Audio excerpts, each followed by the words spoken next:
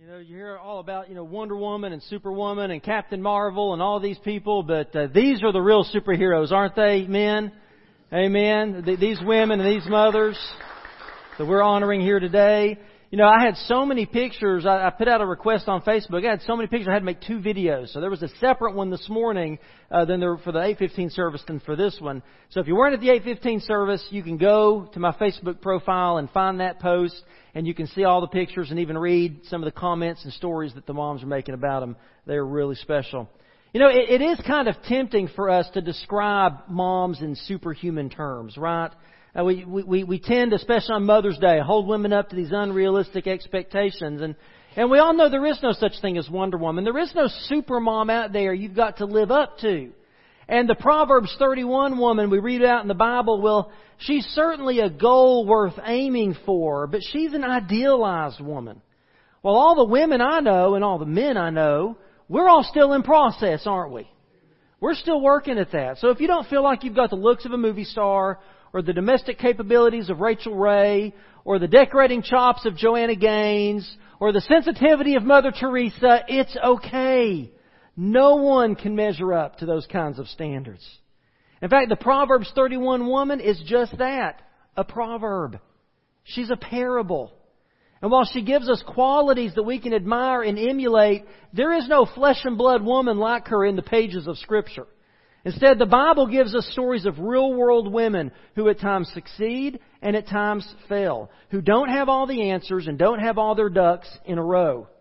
The women and the mothers in the Bible are raw and real, and sometimes their stories are painfully honest.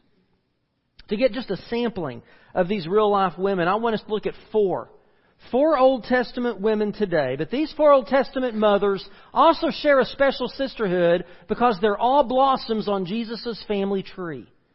Now hold on, I know you're thinking, wait a minute, David, I thought you weren't going to hold up these paragons of virtue. I thought you weren't going to compare us to these spiritual heavyweights. Well, I'm not, because these women aren't. These 4 women, as we'll see, are real-world women with flaws and with weaknesses that any of us can relate to. They aren't the kind of women you'd expect to be in Jesus' family tree. They defy expectations. And the first expectation they defy is the fact they're even in Jesus' genealogy. Hebrew genealogy seldom, if ever, mention women. So it's really special that Matthew brings 4 women into the genealogy of Jesus. And not one of them is there by birth. They are all there by the grace of God. So let's turn to Matthew chapter 1 and discover what honest motherhood looks like as we look beyond the outward facades of flowers and greeting cards and platitudes, and we look as God looks at these mothers' hearts. Specifically, these women show us how the grace of God empowers women and moms to overcome all the different obstacles that life can give us. First, it shows us that God's grace overcomes shattered promises. God's grace overcomes shattered promises. We see that in the first woman mentioned here. Let's begin with Matthew chapter 1, verse 1. A record of the genealogy of Jesus Christ, the son of David, the son of Abraham. Abraham was the father of Isaac, Isaac the father of Jacob, Jacob the father of Judah and his brothers, Judah the father of Perez and Zerah, whose mother was Tamar. Tamar's story is told in Genesis 38. She was a Canaanite, a foreigner, not an Israelite, who married Judah's oldest son, Now, she married into this family, but she didn't know she was going to be marrying into such sorrow. The Bible doesn't tell us what did, but he did something so wicked that God struck him down dead when he was still a young man, leaving Tamar as a childless widow. Now, the laws and customs of that day meant that the next oldest son's duty was to marry Tamar and to produce a son through her for his brother.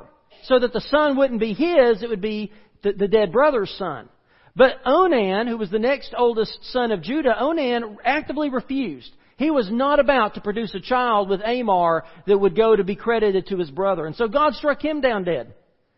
Well then, what's Tamar to do? Well, the next son was too young. You see, Judah's third son, his youngest son, was too young to marry. So under the pretense of, Tamar, why don't you go home to your father and wait, and when Shelah is older, you can come and marry him. But Judah really had no intention of ever letting this third son potentially fall under the same fate as his other two. And so Judah proved that the apple doesn't fall too far from the tree, because he really wasn't any better than his sons. Judah abdicated his responsibility to his daughter-in-law and sent her away basically statusless. She wasn't a virgin. She wasn't a mother. She wasn't a wife. In that culture, she literally didn't belong anywhere. And so she was a victim, a true victim of the selfishness and irresponsibility of the men in her life. And she's suffering shattered promises and broken dreams. Sadly, Tamar is representative of too many women today. Now, y'all, we have to take the politics out of issues like domestic abuse, rape, sexual assault, divorce, other ways that women are disadvantaged, abused, and neglected, particularly in other parts of the world where women today still are treated as little more than property and have little to no rights of their own. Those statistics and those stories are all too real. And as Christians, we must speak up and stand up for all women, because all women were created in the image of God. All women are loved by Jesus Christ, and God desires for all women to come to faith in Christ and be a part of His redemptive plan. Amen? Maybe this morning you're hearing this and you're thinking how much you can relate to Tamar. Perhaps your life is in utter chaos and you feel directionless, statusless, or just less because of shattered promises. Maybe like Tamar, you're a victim of circumstances and of someone else's bad choices. But I want you to look at Tamar as an example, because Tamar refused to play the role of a victim. She refused to wallow in self-pity. She wasn't going to let someone else's wickedness and broken promises and irresponsibility dictate how her life turned out. So Tamar took action. She did something. Now what she did, we can't condone. I mean, she did the wrong thing for a just reason. She heard that her father-in-law was nearby. Years have passed. She's been totally neglected. She hears that Judah's nearby, so she dresses up as a prostitute, and she sits by the road. He sees her. He's interested. They negotiate a price. He doesn't have any money on him. So as a pledge for his payment, he gives her his signet ring, his cord, and his staff. Basically, he gives her his driver's license and Social Security card. These were his personal forms of identification.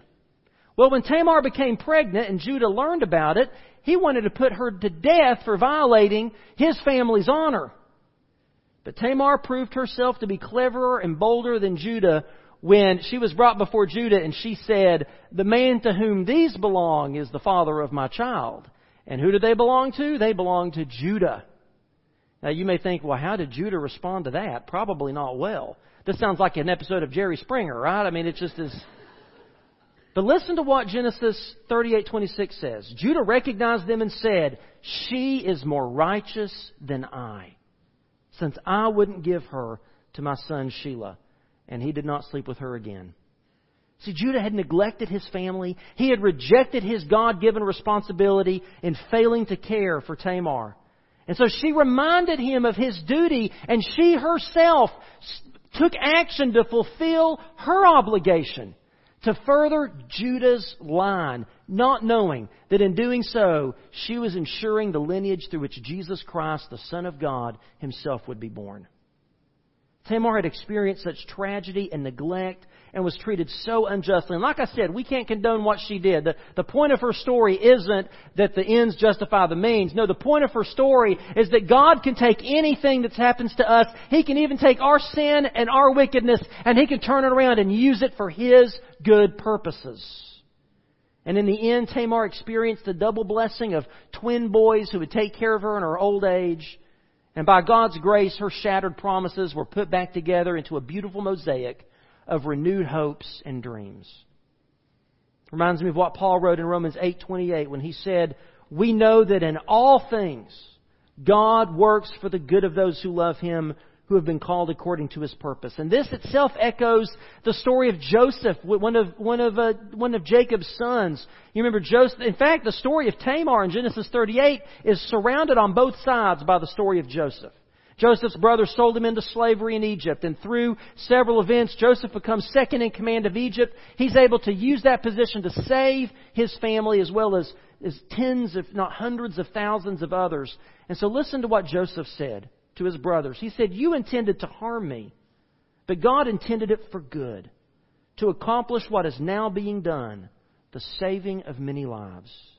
Whatever's been done to you, however others have treated you, know that God can turn it around and can use it for His glory and your good.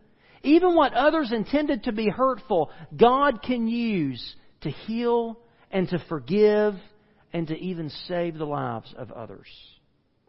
So if you feel like Tamar this morning, know that God can take those shattered promises and make something beautiful out of them.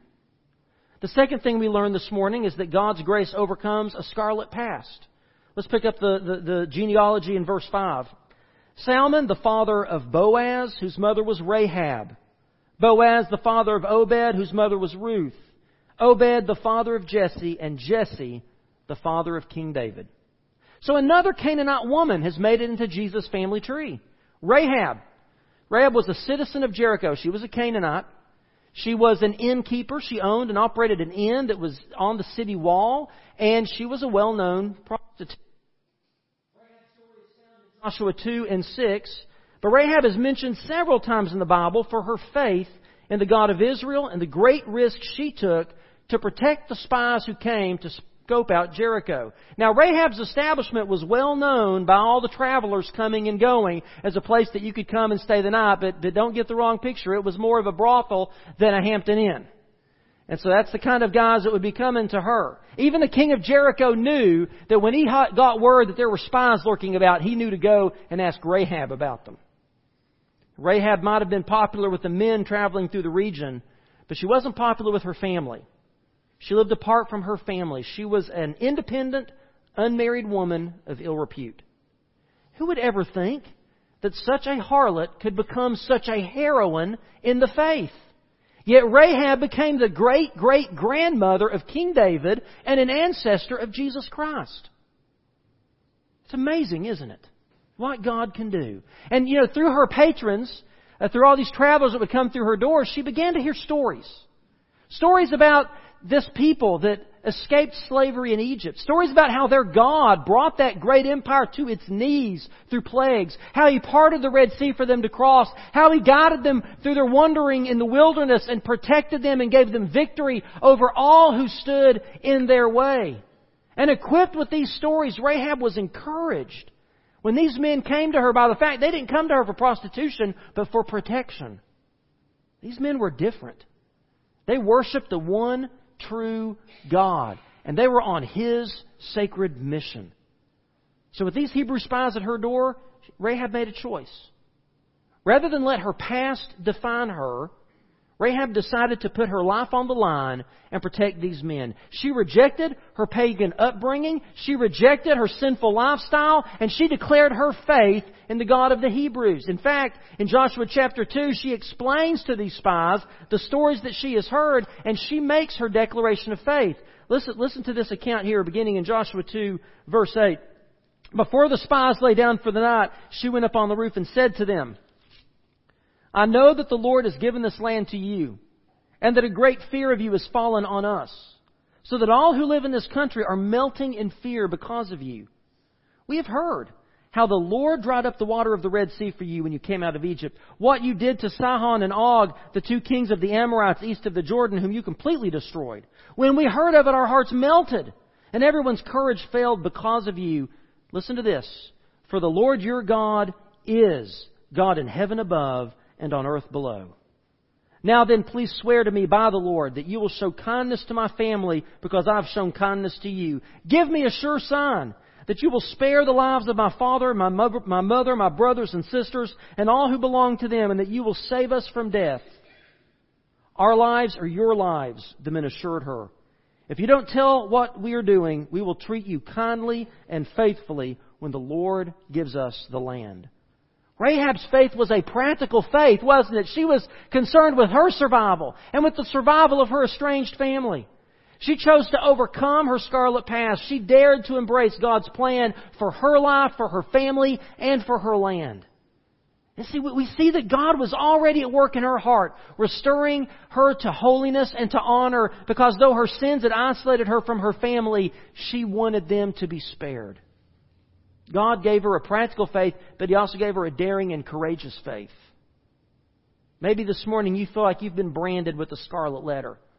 You carry your past around like heavy chains.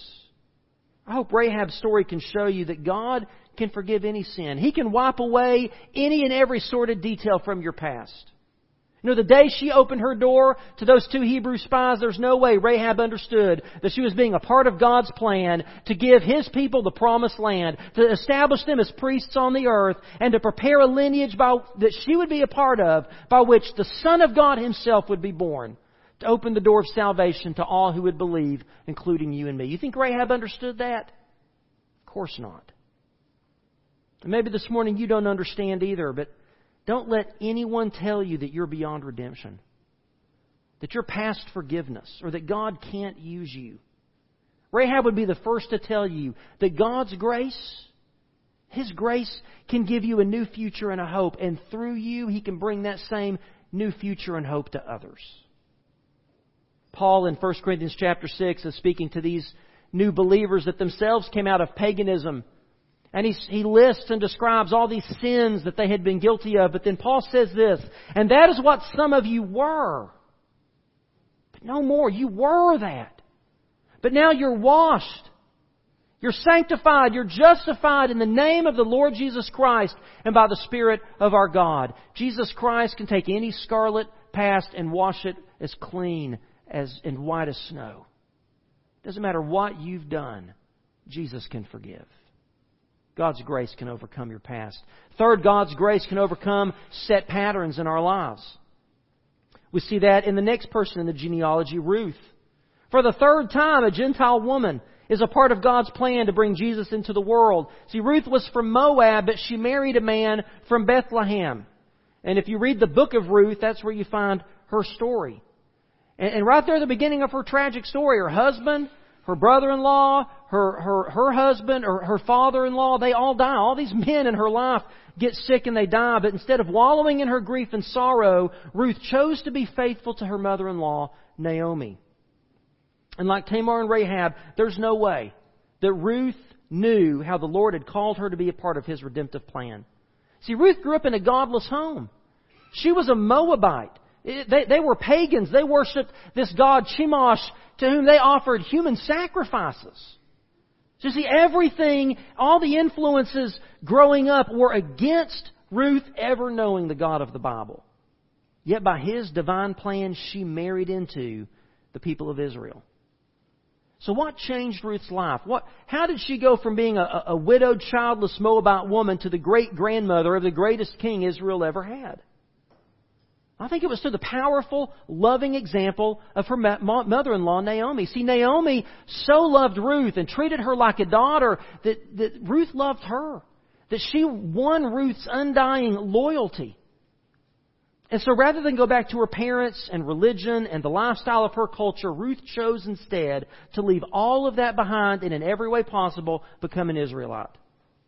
I mean, Naomi begged Ruth to stay in Moab. Said, go find you a new husband, start a new life.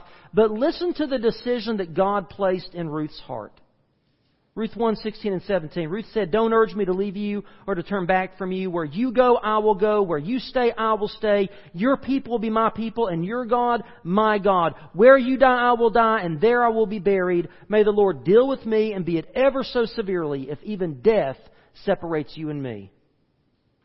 By God's grace, Ruth overcame the set patterns in her life that had been ingrained in her from her childhood. She found a new determination to find a new life with Naomi's people. She found a new direction. And I don't mean just following Naomi to Bethlehem, but choosing to follow the God of Naomi the rest of her life. She found a new dependence, trusting in the Lord to provide for her basic needs. Really, it's a statement of faith when Ruth says, where you stay, I will stay, because as widowed, childless women in that culture, they would be totally dependent on the charity of others. And as far as either Ruth or Naomi were concerned, when they got to Bethlehem, they wouldn't have any place to stay and they'd be homeless. So Ruth is choosing to have a new dependence on the God of Israel. She found a new desire. Ruth understood that to take the God of Israel as her God would mean taking His people as her people too. And listen, it's no small matter to change your loyalty and your sense of identity from one nation to another. I mean, I've been in Georgia for 18 years and I still say go Vols every fall. So imagine changing your whole nationality, your whole identity, rejecting the culture you grew up in and embracing an entirely different culture with different beliefs and practices and values. But that was what Ruth desired. She found a new devotion to Naomi's God, which she had already learned through experience was a God who didn't necessarily spare His people from suffering and sorrow. I mean, Ruth had no illusions that faith in God would make her life easy or prosperous. But Ruth also saw the strength of faith and the grace with which Naomi handled the grief in her life. It was Naomi's testimony that brought this new devotion to Ruth. And finally, it brought both a new dedication and a new destiny to Ruth. I mean, she was willing to die and be buried with her mother-in-law. In other words, Ruth is saying that her decision is a decision for life. She's not giving herself any out. If they get to Bethlehem and things don't work out that great, she's not giving herself away to return to Moab. She is saying, not even death will stop me from being associated with you and your God and this new people. I encourage you on this Mother's Day to read the story of Ruth. It's 4 chapters, really short. It's a beautiful story. And you'll learn that God did provide for these women, that Boaz was their kinsman redeemer, where Judah and his sons shirked their responsibility. Boaz fulfilled his responsibility. He took Ruth as his wife. He provided for Naomi. And Ruth and Boaz had a son named Obed, who had become the grandfather of King David. Ruth broke out of the set patterns in her life. She dared to follow God into the great unknown. What set patterns do you need to overcome in order to follow God's call on your life? Perhaps there's some ways that your parents raised you that weren't exactly healthy or biblical. Or maybe you've just found yourself in a rut you need God's help to break you out of. What healthy patterns do you need to establish in your home? Consider Ruth's new patterns. I mean, she directed her life as a follower of God. Will you direct your life as a follower of Jesus Christ? Will you depend on His provision, wisdom, and strength? Will you embrace God's church as a spiritual family who can come alongside you and walk with you on this journey of motherhood? Will you devote yourself fully to God? No turning back. See, that's how you begin to bear spiritual fruit as a follower of Christ. And that's how you can begin to lead your family down that path of discipleship to help them to begin to think, act, and be more like Jesus. That's what God's grace can do. It can help you overcome those set patterns. And number 4, God's grace can help you overcome sinful pleasure. If you look at the rest of verse 6, David was the father of Solomon, whose mother had been Uriah's wife. Poor Bathsheba doesn't even get her name mentioned, but Bathsheba, once more, just like those before her, enters the story of Jesus through suffering and loss. Like Rahab and Tamar, she enters the story through sin and shame. Her story can be found in 2 Samuel 11 and 12. She was married to one of David's mightiest warriors, one of his best friends. But David lusted after her and took her for himself. And when she became pregnant, to make a long story short, David basically had her husband killed on the field of battle. Bathsheba lost everything. And even the child that she conceived shortly after it was born died. What cruelty she experienced at the hands of men. What sorrow she bore. But in the midst of her sorrow, this woman witnessed a change in her new husband. She saw David transform from a strutting sinner to a repentant and humble servant of God. And then God blessed her with other sons and daughters, and one of those sons was Solomon. He would be the next king of Israel. He'd be called the wisest man to ever live and would build the very temple of God in Jerusalem. See, Bathsheba could have lost all of that. Bathsheba could have let that one sin, that one mistake, she could have let that dominate and ruin her life. But she didn't. She believed that she had the forgiveness of God, and she decided to put her sin behind her. In Psalm 32:5, David writes this prayer about what it's like to experience the forgiveness and grace of God. And I think that Bathsheba, probably had prayed this prayer herself. Psalm 32:5 says, "Then I acknowledged my sin to you and did not cover up my iniquity. I said, I will confess my transgressions to the Lord, and you forgave the guilt of my sin." Through her repentance and God's forgiveness, Bathsheba was able to guide her family to a better future. And I can only imagine that she must have used her experiences as a warning to her son Solomon. When you read Proverbs, Solomon writes a lot about, watch out for the wayward woman and don't go into her and make sure you're faithful to your marriage vows. He writes a lot about that. And I can only imagine that that was the influence of his mother. Now we know that Solomon later in life had his own issues and his own difficulties, but perhaps it was Bathsheba's influence on him that kept him from completely rejecting the Lord and His ways. As one of Solomon's own Proverbs say, "Start children off on the way they should go, and even when they were old, they would not turn from it." Some scholars even speculate that the Proverbs 31 woman was actually based on Solomon's mother, Bathsheba. Now, that is an interesting note for us to conclude on, because we started off talking about how this proverbial woman can maybe be a discouragement to Christian wives and mothers as an unattainable example you can't live up to. But if indeed Solomon wrote this with Bathsheba in mind, and again, we don't know for certain that he did, but just imagine with me, if Proverbs 31 was based on Bathsheba, what lesson does that teach us today? It teaches us that it doesn't matter what shattered promises you've suffered, or what your scarlet past may be. It doesn't matter what set patterns have held you back, or what sinful pleasures you're guilty of indulging. We're all here by the grace of God. None of us are perfect. None of us have arrived.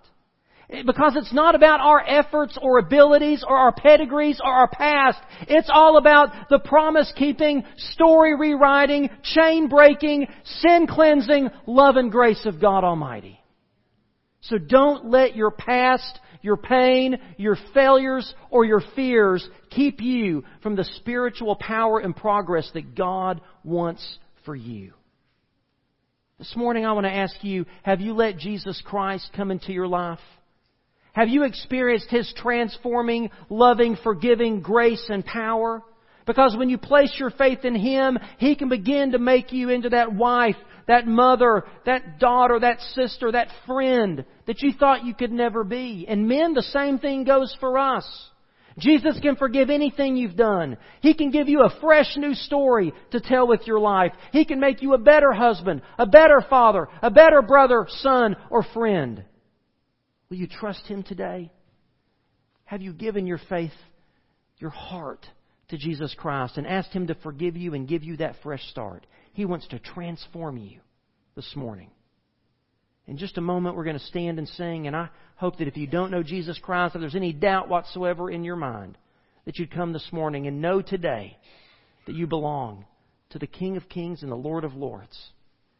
Maybe this morning you've been worshiping with us for some time and you feel like this is the church home that God would have you to join. Listen, just like the people in the Bible, just like any of us, this church doesn't have it all together. We don't have all of our ducks in a row. We're not perfect. We're still in process. But this is a church family that will put their arms around you. They will love you the way that you are. And they will walk with you down that path of motherhood or fatherhood or manhood or womanhood. This church will help you become who it is that God wants you to be. If you would come and unite with us today. Or maybe God's put something else on your heart. But whatever He said to you, I pray you would respond. Let's stand, let's pray together, and then let's sing. And you come. Father, we thank You for Your undying love for us, Your grace and mercy, Your patience and kindness that we do not deserve. And part of the expression of that grace is the women that You've put into our lives, the mothers and grandmothers, the mother-like figures in our lives who have been mentors, who have discipled us, who have modeled Christ-likeness before us. We thank You for them. And we pray, Father God, that You would help us to become not like those women, but like You, the God that they are pointing us to. So, Father, I pray if there's anyone here today that needs to put their faith and trust in Christ, that as we sing, they would come and do so. They would come and unite with this church family. They would come and pray at this altar and deal with You, Father, and walk out of this place right with You and ready to be the men and women You've created them to be. In the name of Christ we pray.